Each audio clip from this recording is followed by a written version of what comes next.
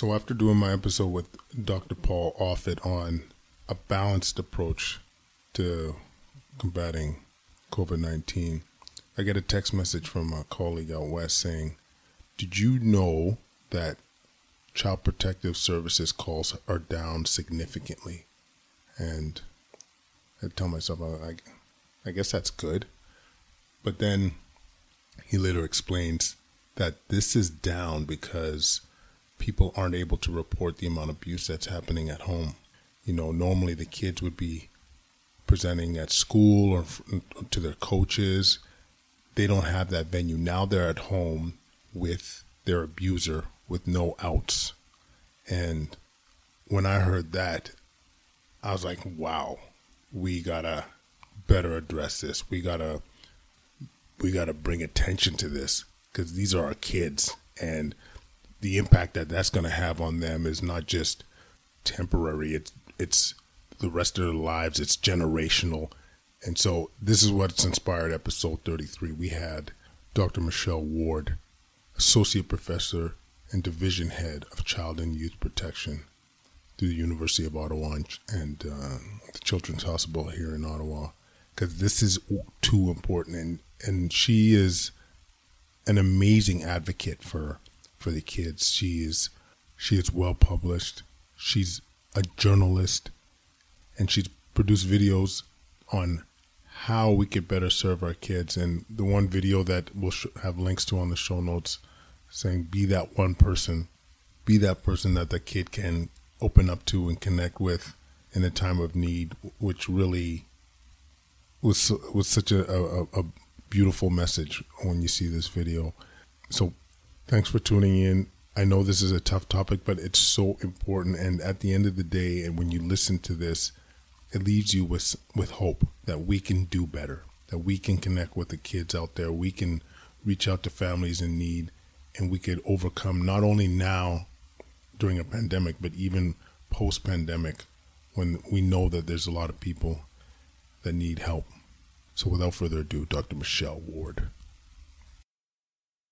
Ladies and gentlemen, we got Dr. Michelle Ward, Division Head for Child and Youth Protection, Department of Pediatrics. Thank you so much for joining us on the show. Thanks for having me. Absolutely. I love what you're doing.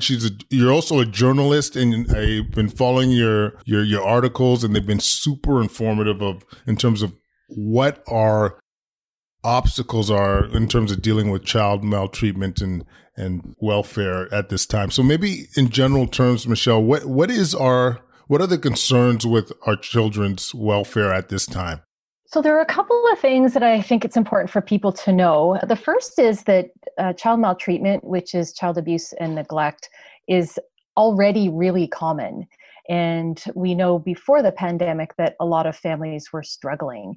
But with the addition of the COVID-19 pandemic and social distancing and isolation and really families just being home together, it's changed everything. I mean, it's changed things for me. I'm a mom as well, and I'm trying to work.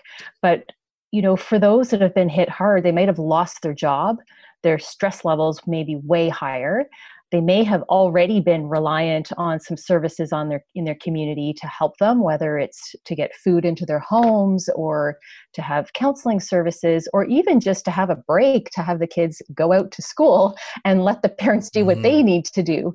So we know because of all these things changing that it actually increases the risk for bad things happening in the home, for kids being maltreated, for people losing their patience, and also for there not to be any eyes on what's going on.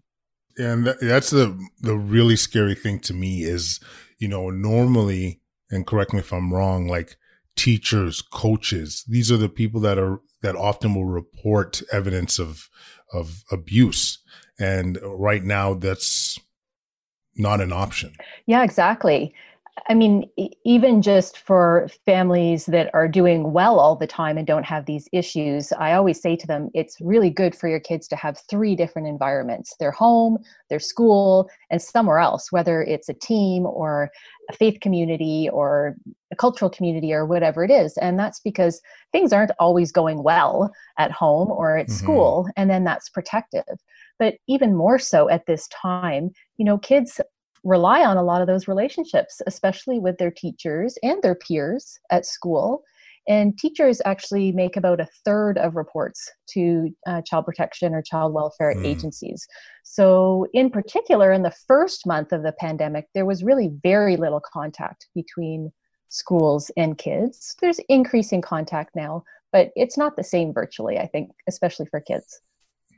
No, and I'd imagine, especially the teachers, like there's some of this you would need to get an impression by seeing the kid and having time for things to, like, that conversation to be able to develop. And like, by no means am I an expert in this, and I don't want to pretend to know, but I would imagine it would be much more helpful actually physically seeing the kid to see if there's any evidence of maltreatment. Yeah, I don't know that we have scientific evidence about that, but kids are all about connection, and you can't force that connection. As you know, when your kids come home from school, a lot of parents complain. They say, how was your day? And the kids basically don't tell them anything. They say it was fine, right?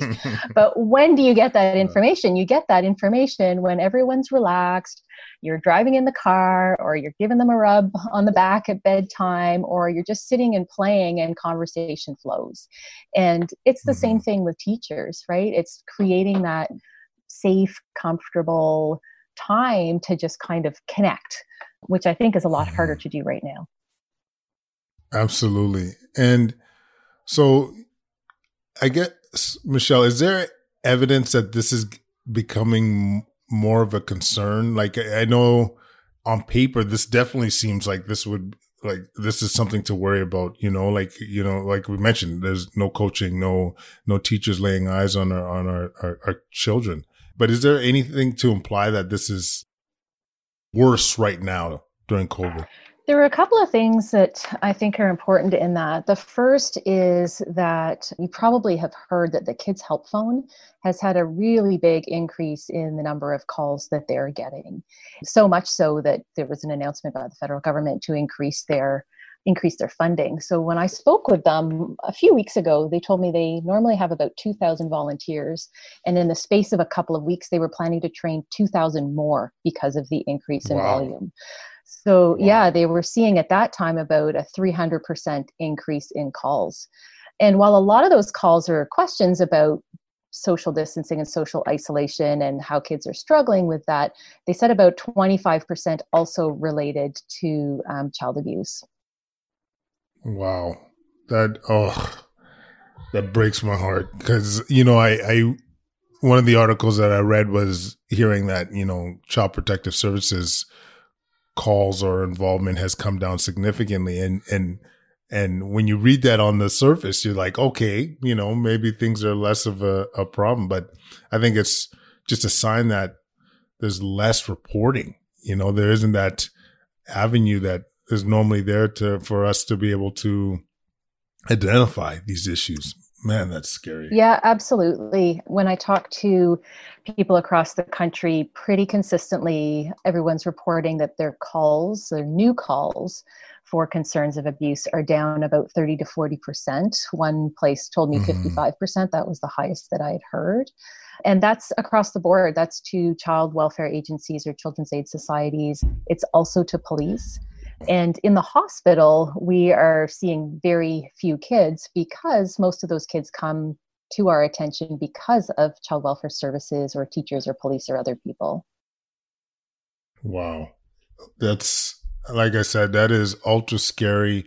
And I mean, this is why we're having this conversation. I think collectively, our group really wanted to be able to increase the awareness so we could have solutions here. But one thing that we talked about beforehand, which I thought was worth bringing up as well, is even pre-COVID, what's the incidence of abuse or maltreatment in our community?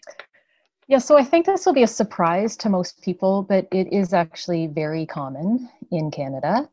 The data, so there's some Canadian data from a population survey that shows us that 1/3 of adults say that as children, they experienced some kind of abuse or exposure to really significant violence in their homes growing up. So 1 in 3 is a huge number. If we look at kind of the statistics that are collected by child welfare agencies and researchers that look at that kind of data, it's about 2%. So 2 of 100 kids, somebody makes a report to child welfare. There's enough to investigate it, and there's enough information at the end of that to confirm that there was some kind of abuse or neglect of that child. So even if it's that number, which we think is a gross underestimate, that's 2 of 100, which is actually more common than almost everything else we study in medicine. Yeah. And we know that these things have long-term health consequences. So, in the past, people, I think, really thought this was kind of a social problem, which it is very closely tied to a lot of our difficulties socially, but it's also really closely tied to kids' physical and mental health, which is why people like me in the medical system as well care about it and try to work in this area. Wow. I mean, for us, it was really driven by, we had early in our episodes, we had a conversation with Dr. Adrian Matheson about some of the long-term effects of kids that are, been abused or receive maltreatment. And it's scary because we talked about this too, it's not just one kid at times. It could be generational when something like this happens. We know that a kid that's been abused is more likely to abuse their own children, and, alcohol abuse, mental illness, the physical side as well. We just see such massive downstream effects from such action. So it breaks my heart. I keep saying that, but once you start having kids too, you just look at things a little bit differently. And our group is highly motivated to try and, do something about it. And right now we're trying to increase awareness, and hopefully we'll come up with some solutions, and we'll talk about that too here. But I got to ask Michelle, how do you do this? I can't watch one of these, I don't know, a commercial about something like this. And then you're seeing these kids, you're seeing the kids that have been physically abused, mentally abused, all forms. And you still show up, you still do your thing. And where do you find that energy? Where do you find that drive? Because I truly feel like you got to be a special human being to do what you do. Well, I think people end up in fields because for some reason, and it's something that they care about and they can just do for some reason. But for me, I think it's different than what people imagine it is, to be honest. I see kids who are physically abused. I see kids who are sexually abused. I see kids who are profoundly neglected. And some of them have really terrible outcomes, especially the very young ones, for example, that have a devastating head injury or multiple fractures or these kinds of things. But having done this for more than 15 years, I can honestly say that I can count on one hand the number of times that it seemed that, the parents kind of set out to harm their child. So almost always and it's not just the kids I work with the families too, a lot of the time. And almost always there are people who love their kids and they want to do right by them, and they're just struggling in other ways. And so sometimes they're not able to do what needs to be done for their child. And I think that's one of the important messages that, we just need to be compassionate and we need to reach out to empathy to these folks, because the more we vilify and other families that are really struggling, the easier it is to not talk about these issues, to think about that these are families that are not like us, that don't live in our communities, that we really don't need to spend the time and energy on. And that's just not true. This hits across all socioeconomic groups. It hits in my neighborhood. It's in your neighborhood. I think people would be really surprised at the kinds of people that I see in my work. And I think it just reflects that parenting is really hard, and we expect a lot of parents. We don't provide really great supports a lot of the time to parents that are struggling. And that's not to excuse things that are happening in the home that shouldn't be happening. It doesn't excuse it at all. But on the other hand, if we want to find solutions, we need to look at these as people who need some help and not be afraid to talk about it, which is one of the things that's actually been super interesting to me about the pandemic, that I've been doing this work, as I say, for over 15 years. And I have, I teach about this, I speak about this, and I can tell you when I'm on a conference program and there's a series of workshops that you can choose from, people aren't choosing the child abuse workshop most of the time, right? Or webinars or whatever it is. People don't want to talk about this. They don't want to hear about it. They think that they're either not going to see it or that they just, it's not comfortable. They don't want to talk about it. But in this pandemic, that's one of the things that's been super interesting to me, is that people are willing to talk about it. I think because we're all experiencing some challenges, and it's pretty clear to see why families that are already struggling might be struggling even more. Yeah. Michelle, I mean, absolutely agree with everything you're throwing down. The point you make, though, about, the intentions of a lot of these parents, I think is an important one. And because, I'm a human being too. If I hear about of a kid being abused, my thoughts are like, how dare these parents, and like, who are these evil people? And it's often, it's as you said, they're struggling. It's their true intention is not to harm the child. It's just, it's the stressors of life. It's the lack of connection. It's all these kind of things adding up. And I think it's an important message, because to want to help, you got to really see the human side of of people. And so I think that's a very, very important message that you just said. So no, I want to thank you for that. But it's true. It might, there's a lot of positives we could take from the pandemic, but if increasing the awareness of child abuse and child maltreatment is one of them, then hey, let's not take this for granted. So solutions. We talked about this offline, and it was one of the things that really got me excited, because one of the things that we try and promote on the show is just, solutions that are achievable and scalable and can make a difference. Often they could just be a nudge or whatnot. But Michelle, do you mind just diving into like some of the things that you suggest that we could do to reduce the amount of child maltreatment? I think there's a lot that we can do. At the same time, I think that there are a lot of challenges in this.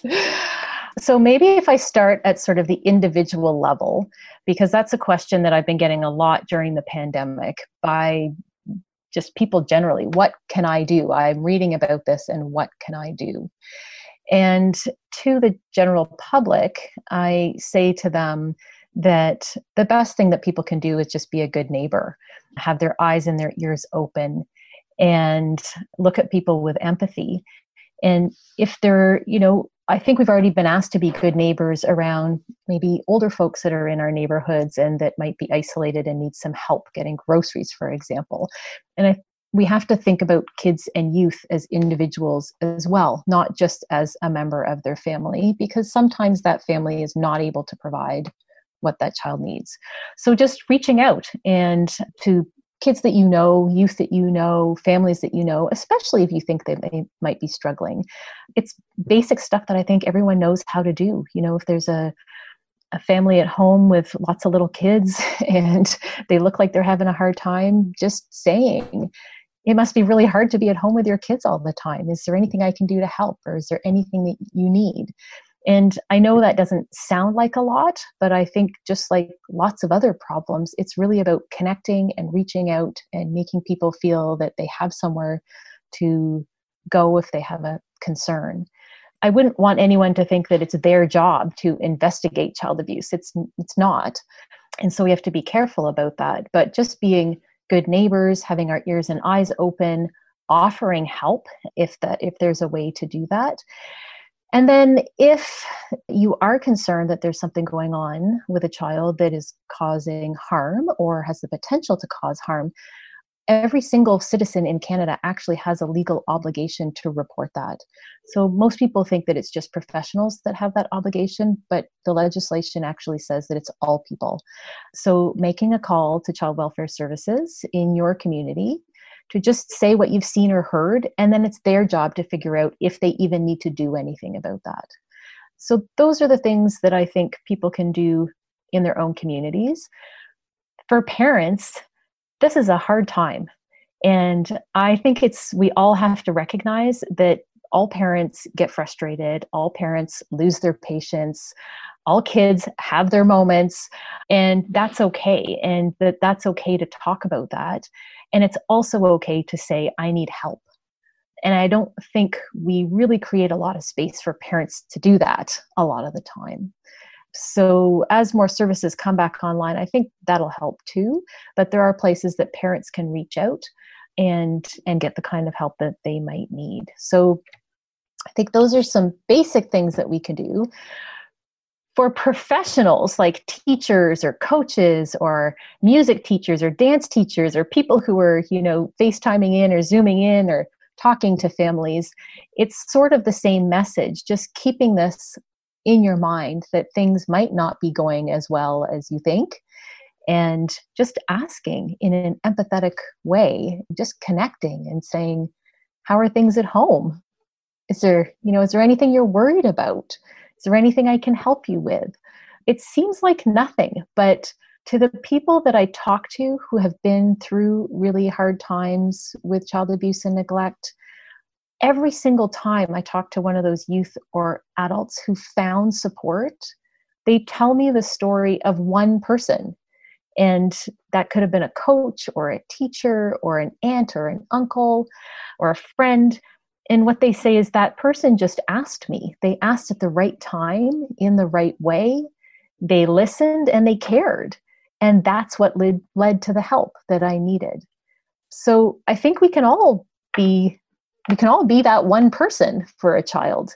And it's that principle of it takes a village. It takes a village even now when we have to do it virtually. So that's what I say in general to people who don't have a specific role in this. Wow. I don't know why that makes me a little bit emotional with that. Just be the right person. Like just be, maybe it's just picturing that child opening up to that person that was, making themselves available, making themselves present, allowing them to connect in that moment, and that being a lifelong memory and potentially impact how their life looks forevermore. And what I also think is important from what you're saying, Michelle, is that this is all something that we can do. Like it's just something that we could make that time. I don't care how busy, like you and I, we're busy cats. We're hustling all the time, but there's always room for this. And, we talk about some of the positive outcomes of such a horrible, pandemic and COVID-19. And maybe at the end of this all, we do feel more connected. We do have that better sense of community, and maybe things like this we can improve these situations. Cause to me, I can't reinforce it enough. It's just too important. It's our kids, man. You know what I mean? If we can't represent, you got to represent for the kids. That's all I'm saying. It's too important. Wow. A couple other things I think would be good to touch base on. I want to, like, we have my nephew is special needs. He's got neuromuscular syndrome, and I think it's worth acknowledging anyway, like how challenging a time this must be for a lot of the special needs families. I wonder if you could maybe comment to that on what we're seeing or anything that you think might be helpful. Yeah, this is such a difficult time, as I said before, for parents generally, but in particular, there are certain groups that are even more challenged, I guess I would say. And there are lots of families that have kids that really require 24/7, very intensive care by their parents. And they struggle at the best of times. And we, as our systems don't always support them maybe as much as they need. And now those systems are not in place in the same way.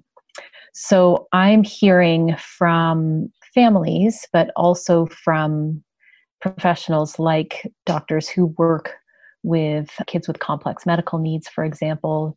They might have a feeding tube overnight that parents have to stay up or check multiple times through the night every night.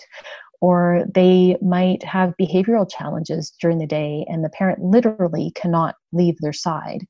And now they're doing that 24/7 with the child not being able to go to school, with them not being able to get respite services, for example. So some of these families have people that come into the home to help with that, or the kids may go out of the home, for example, for a weekend night to give the parents a chance to sleep and recuperate so that they can do their best again for that child the following week, right?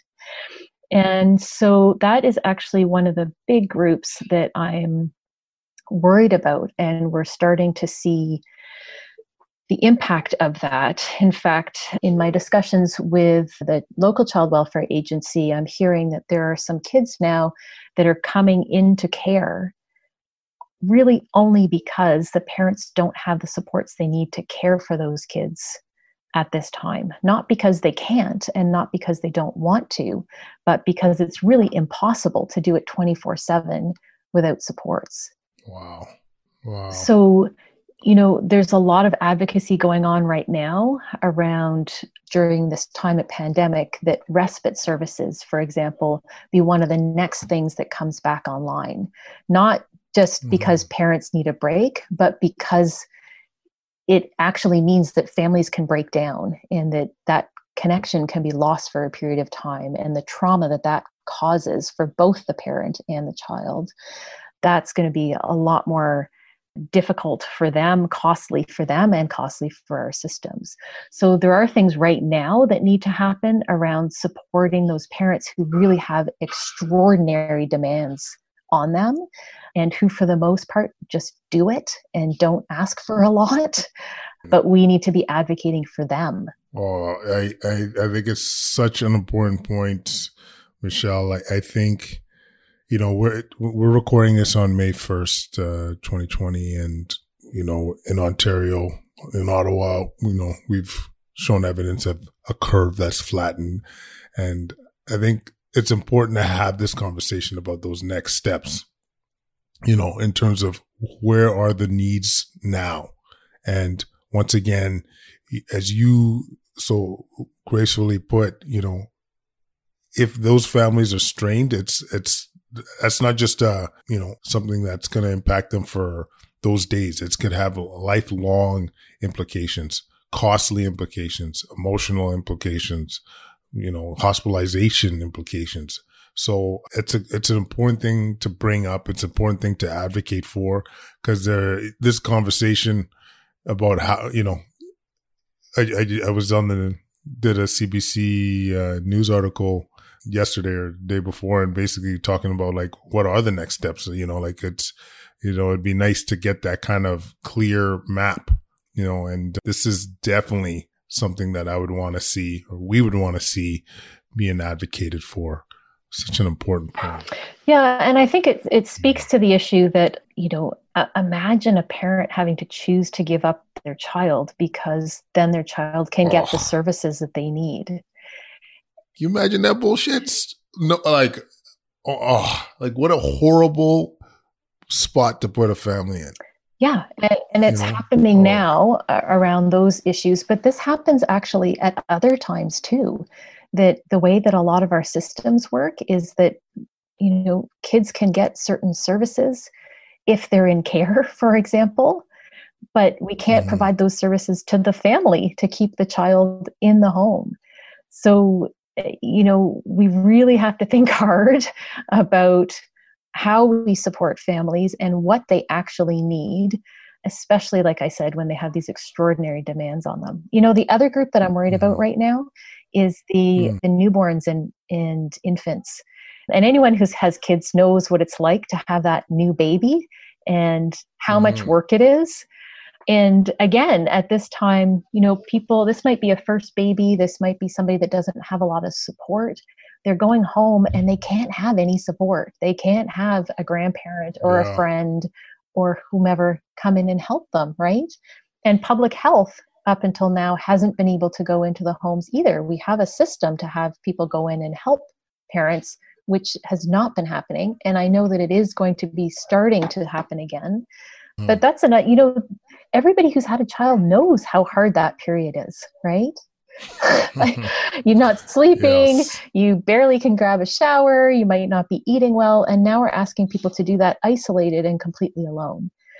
And from the work that I do, when things happen and the child is very young, if a child is injured, that can have devastating long-term consequences. So that's another group we really need to focus on. Wow. So, I mean, maybe a call to action too, like we've mentioned, that everyone's doing our best to connect, but you know, certainly if you know some first time parents out there, maybe it's a good time to just FaceTime, pick up the phone, text, say what's up. Cause I mean, we could all speak to it. It's not that long ago when we had our first and we were like, what the hell is happening? You know what I mean? Like, are we ever going to sleep again? Why is he always crying? So yeah. And you can imagine, I mean, we don't need to map it out, but like babies being shaken, babies being neglected, like, you know, you could see that happening if there isn't that support. Wow. Michelle, I got to tell you, this has been so helpful, so important, and I'm so glad we got a chance to connect and do this. Any last thoughts or messages that you want the public or listeners to bounce with? I think the one other thing that I've been thinking about is that a lot of our systems are really siloed around what kids need and what adults need. And when we talk about families, a lot of the time providing what the parent needs is actually what's best for the child. And so as a pediatrician, that's something that's always a bit frustrating to me, I would say. So a child comes in and their parent is struggling. The child might not be getting what they need.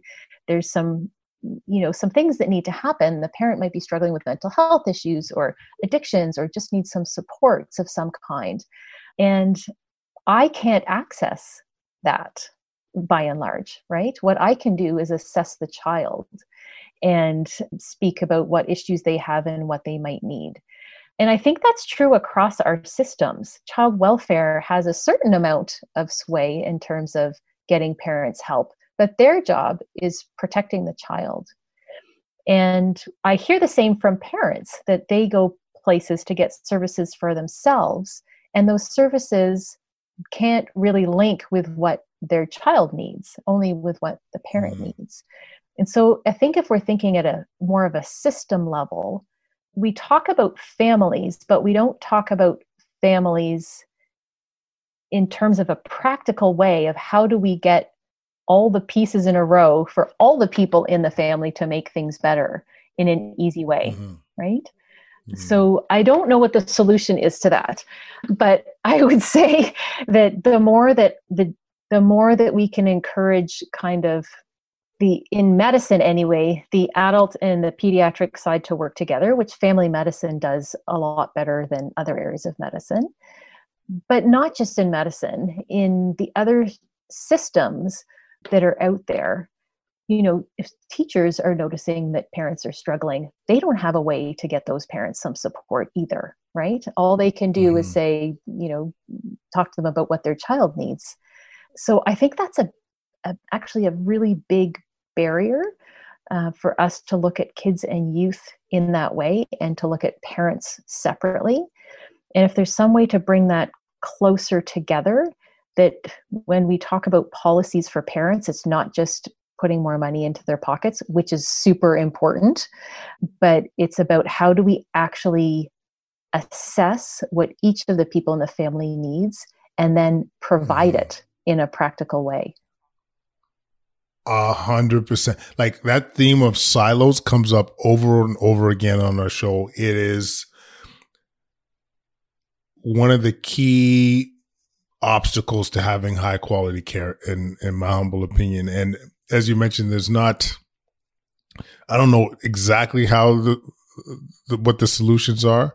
I will say that one of the initiatives we started, I think, has been a good model for that, with the Bridges Over Barriers. It's a charity we did to try and support at-risk youth, and social workers, without having red tape, can address family needs. So it's basic needs, mind you, but if they need diapers, if they need a bus pass, if the kid needs shoes, they can execute, and I think that's a helpful approach. But at a higher level, I could not agree more. We need to be less siloed. We need to see our patients, our people, our citizens as a whole. And the second we start doing that, the second we can provide higher quality care, for sure. So yeah, once again, Michelle Ward, thank you so much for doing the show.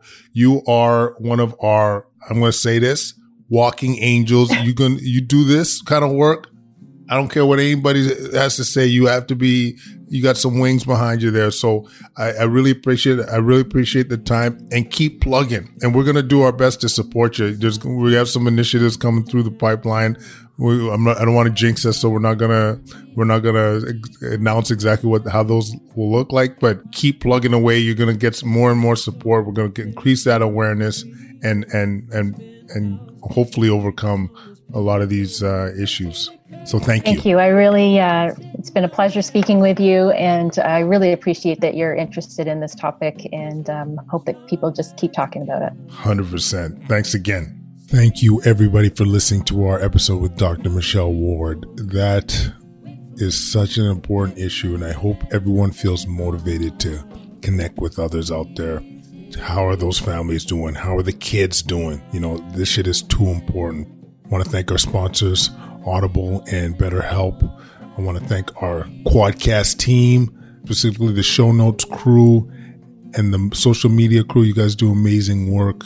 Stay tuned for some of our webinars. We'll be releasing 1 or 2 a week just to keep you guys informed. There'll be links attached to the show notes. If you guys are interested in our merchandise, this month our proceeds are going to the food bank. So don't hesitate to get yourself some new merch. Yeah. And everyone else out there, just stay safe. Thanks for listening. We all appreciate what you do, and let's stay connected.